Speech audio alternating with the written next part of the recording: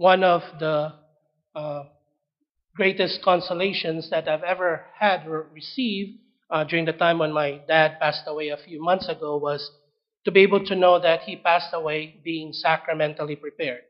That my dad was able to receive not only one but many of the sacraments a few weeks before he passed away. My father grew up in a faith denomination that's not Catholic, and therefore sometimes we kind of question whether he was truly baptized or not. And so, a few weeks when I started to learn that I may not be able to make it back home in order to minister the sacraments to him, that I asked a brother priest of mine back home to do it in my place. And so, on that particular day, he was able to receive uh, almost all of the sacraments. He was conditionally baptized because we don't know if he was baptized or not. He was confirmed. He received communion and he received the anointing of the sick. So that was a consolation for me, and that gave me much kind of like a little bit of joy knowing that he was sacramentally prepared and ready to meet his Creator when the time came for him to pass from this world into eternal life. But looking back at it too, I kind of also had this a little bit of a guilty feeling because I felt that had I been more active or more proactive in ministering to my family, that my dad would not have to wait until his last days to receive the sacraments. Because I had every opportunity when I come home to be able to just, bring Jesus to them and to convince my parents, especially my dad, to kind of receive the sacraments, to receive those sacraments that he received on his last days. But there was a little bit of guilt that I was not able to do it that I was not able to do it whenever I had those opportunities in my life. And so probably if you've heard of this particular statement that it is easier to minister to other people than to your own family, that I was one of those people that kind of fall into that particular category of how it is easier for me to just go out and talk to strangers and minister to strangers rather than to my own family. And that was an example of where I saw myself in that. And maybe for some of us here too, maybe at some point in our lives, that also probably resonate with us too. The difficulty and the challenge of being able to minister to our own families, how easier it is for us, how passionate we can be when we minister to other people rather than to minister close to home.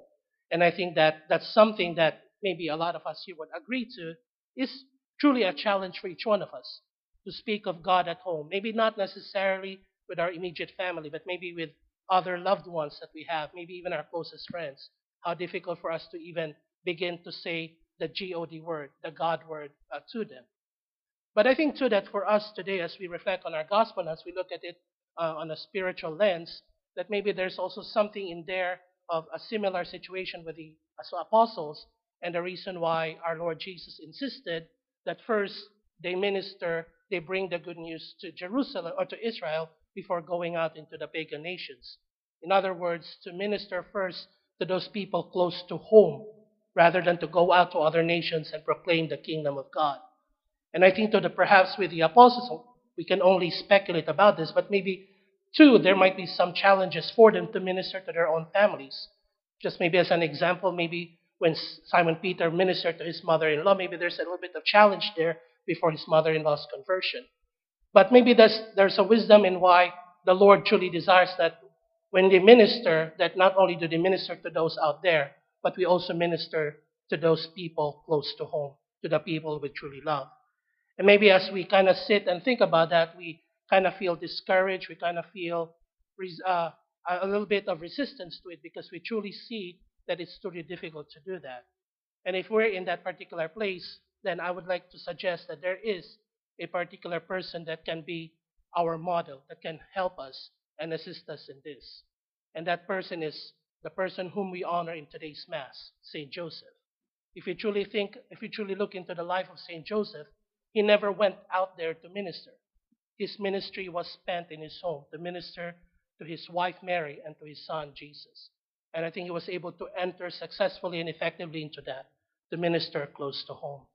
And so today he invites us to learn from him, and he becomes our model so that as we also desire to not only minister to those outside of us, but within our homes, that he is a person we can look to. And so today we turn to St. Joseph and we ask him to guide us and to inspire us and to help us to find a way to minister in our own homes, so that just as we go out there to proclaim the kingdom, so too the kingdom of God can be found in our families.